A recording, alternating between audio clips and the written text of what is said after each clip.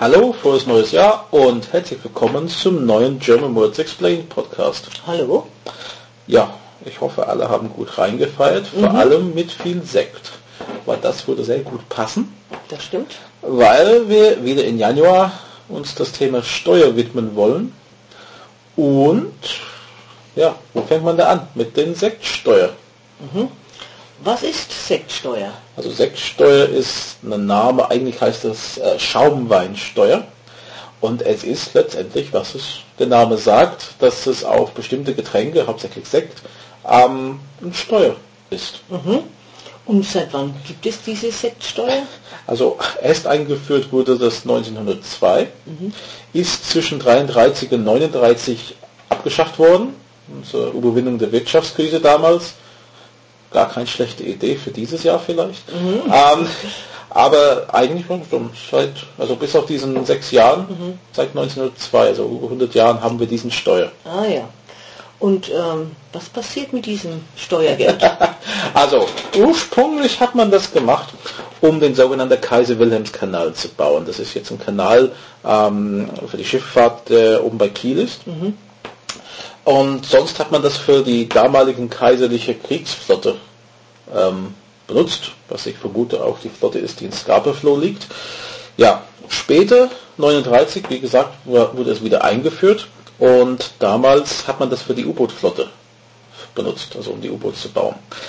Ja, gut, dann ist das irgendwann alles vorbei mit U-Boot bauen und dann kommt die Bundesrepublik 49 und ja, seit dann gibt es weiterhin diesen Steuer.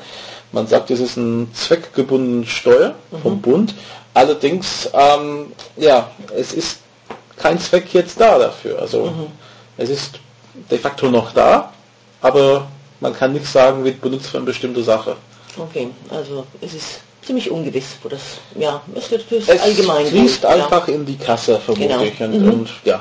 Okay, gut. Und wie viel ist das so ungefähr pro Flasche oder wie kann man das berechnen? Es kommt auf die Flasche an natürlich. Also eine normale Sektflasche mit einem 3/4 Liter ist momentan 1,02 Euro.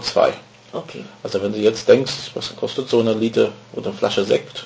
Ich denke so 5,99, zwischen 3,99. Kommt auf der Sekt an. Ja natürlich, aber so ein billiger vielleicht 2,99. Ja, billige Sekt, in der Richtung. Ja. In der Richtung könnte hinkommen und dann weißt du, ein Viertel davon ist Steuer.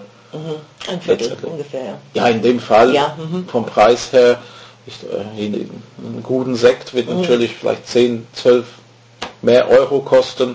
Und da ist es immer noch 1,02 Euro.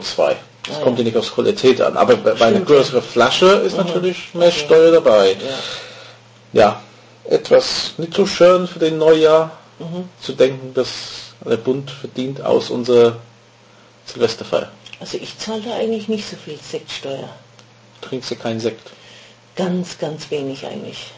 Mehr so Bier oder mehr so Wein? Momentan mehr Wein. Mehr Wein. Dann wart mal 3 Wochen.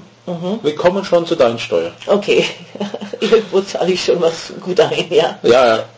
Also, wir sind dann nächste Woche wieder da. Es geht ja weiter mit den ganzen Steuer auf die verschiedenen Lebensmittel. Und ja, bis dann. Okay. Tschüss. German Words Explained is a production of allthingsgerman.net and pensionssprachschule.de. Responsible for the content, Graham Tappenden and Maria Shipley, 61440 Oberursel, Germany.